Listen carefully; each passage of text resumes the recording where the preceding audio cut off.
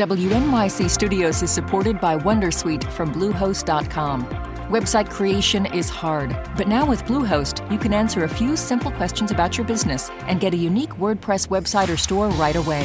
From there, you can customize your design, colors, and content. And Bluehost automatically helps you get found in search engines like Google and Bing. From step-by-step guidance to suggested plugins, Bluehost makes WordPress wonderful for everyone. Go to bluehost.com/wondersuite. Listener supported. WNYC Studios. Hey, Lulu here. Whether we are romping through science, music, politics, technology, or feelings, we seek to leave you seeing the world anew. Radiolab adventures right on the edge of what we think we know. Wherever you get podcasts.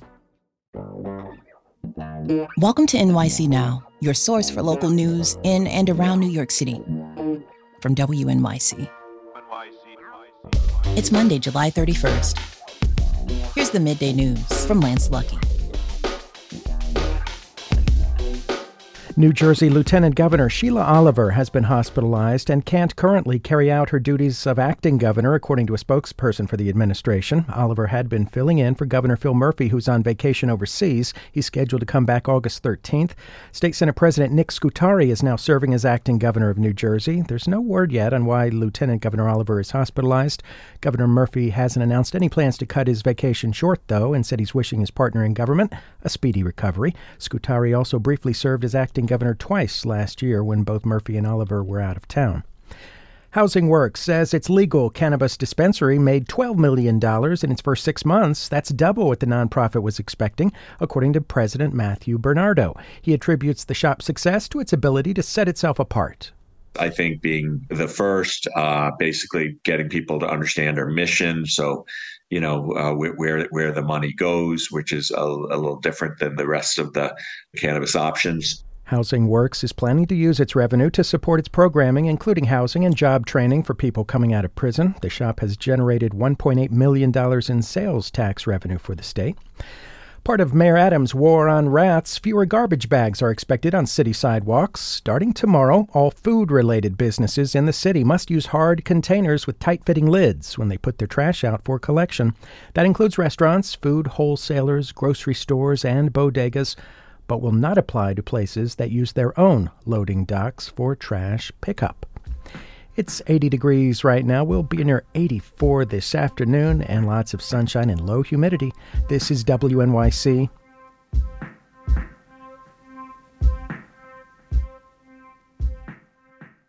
What should I play?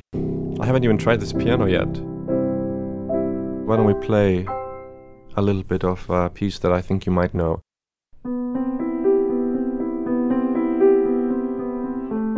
It's a new season of the Open Ears Project. I'm Terrence McKnight, here with stories from people who share the piece of classical music that guided them through some of the most important chapters in their lives. Listen now wherever you get podcasts. For WNYC, I'm Michael Hill. Many New Yorkers are looking for ways to stay cool, but cooling off in one of New York City's free public swimming areas has become increasingly difficult. A lifeguard shortage combined with a lack of functioning public pools have decreased the availability of a place to swim and made for long lines and crowded lanes. Here with us now to talk about the situation is Katie Honan. She's a senior reporter for the City news site. Katie, there was a time in the 50s and 60s when the city had mini pools and even pools on wheels. They'd roll around to underserved areas, but that was mostly phased out, and today there's a scarcity of that. An editorial in the New York Times yesterday mentioned in the Bronx there's only about one pool for every 175,000 residents. The city council says the Parks Department maintains around 91 public pools across the city. Why are there so few pools relative to the population? That's an excellent question. And I was spent a few hours this morning trying to figure out exactly why. And I don't know. I look at a place like Queens, the second most populous borough and physically the largest. Mm-hmm. It has 7 outdoor pools. And one of them, Astoria Park Pool, is closed this summer for renovations. So I don't know why. I guess you can point to the fact that the Parks Department has less than 1% of the city's annual budget. the cost to build new pools. The mayor allocated $55 million to renovate and build a pool at Roy Wilkins Recreation Center. That's a lot of money. So I don't know. I know looking back at the 1930s, 1936 was a big year for New York City. 11 outdoor pools opened. Some of the other pools that had previously been bathhouses in the city, they were taken over by the Parks Department. But I don't know why there are so few. I mean, maybe because we do have 14 miles of beaches. That might be why a place like Queens with 11 miles of protected beaches, protected as far as where lifeguards patrol, maybe that's why they didn't build more pools in a borough like that. But it is not a lot of pools. The city's Parks Department, Katie, said it will extend pool hours until 8 o'clock in the evening during this heat wave, but it didn't do the same for beaches you were talking about now. What does that mean for New Yorkers with little to no free pool access? I think it's difficult for people. I view it, and it's people I spoke with view it as it's a harm reduction tactic. People are still going to go to the beaches in the evening. They're going to go after 6 p.m., which is when lifeguards go off duty. Right. So even extending beaches an extra hour for the protection, the Parks Department said, look, they have 800 lifeguards, which is fewer than the 1,400 to 1,500 that they ideally would like to have. Beaches, of course, obviously are a less controlled environment than a pool. You're dealing with other things. You're looking at rip currents. You're looking at marine life.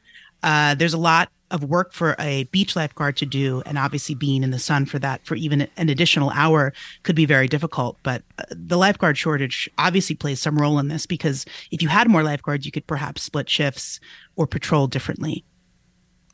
You mentioned in your reporting that 16 city council districts don't have any public pools within a 15-minute walk from them. What's that breakdown borough to borough? It's so the borough with the most pools is Manhattan, outdoor pools. The Bronx has 9, Brooklyn has 14, Queens has 7, Staten Island has 7, and Manhattan has 16. And this includes, some mini pools, indoor pools as well, that these places have. So it's not a lot of pools. And also a lot of the pools have issues. They're old, looking to the 11 outdoor pools built in the 1930s under the WPA, that was a long time ago, obviously. So these Right. pools need maintenance. Even the pool in the Flushing Aquatic Center, indoor pool, it reopened after a long time, but is also set to close again for further renovation. So you're constantly in this constant state of renovation and maintenance to meet that demand. I want to go back to the lifeguard situation you were talking about. It continues to spark safety concerns and has led to swim classes and summer camps shutting down their swim. What is the city doing about all this?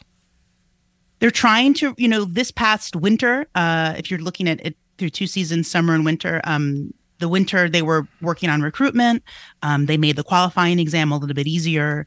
If you were trying to be a lifeguard and you didn't make the qualifying exam time, they gave you more training. They're really trying to increase the number of lifeguards there. But as been widely reported by myself and others, been investigated by the city itself, by the Department of Investigation, there are really serious issues with the quote-unquote lifeguard school, which is mainly controlled by the city's lifeguard, the 2 unions that control the lifeguards and the lifeguard supervisors under DC 37. I speak to lifeguards all the time who, if they've spoken out about things that they don't like in the union, they've been retaliated against. They can't get CPR training. You have a lot of people working at lifeguard school that, if there's a shortage of chiefs, which I reported last week, why not put the people from the lifeguard schools down at the beach? This is a large issue that's been going on since the 1980s. And it's been very difficult for the city to, as many changes that they make, they're still sort of blocked by these challenges within the people that control this. Katie Honan is a senior reporter for the news site The City. Thanks, Katie. Thank you. Thanks for listening. This is NYC Now from WNYC. Be sure to catch us every weekday, 3 times a day, for your top news headlines and occasional deep dives. And subscribe wherever you get your podcasts. We'll be back this evening.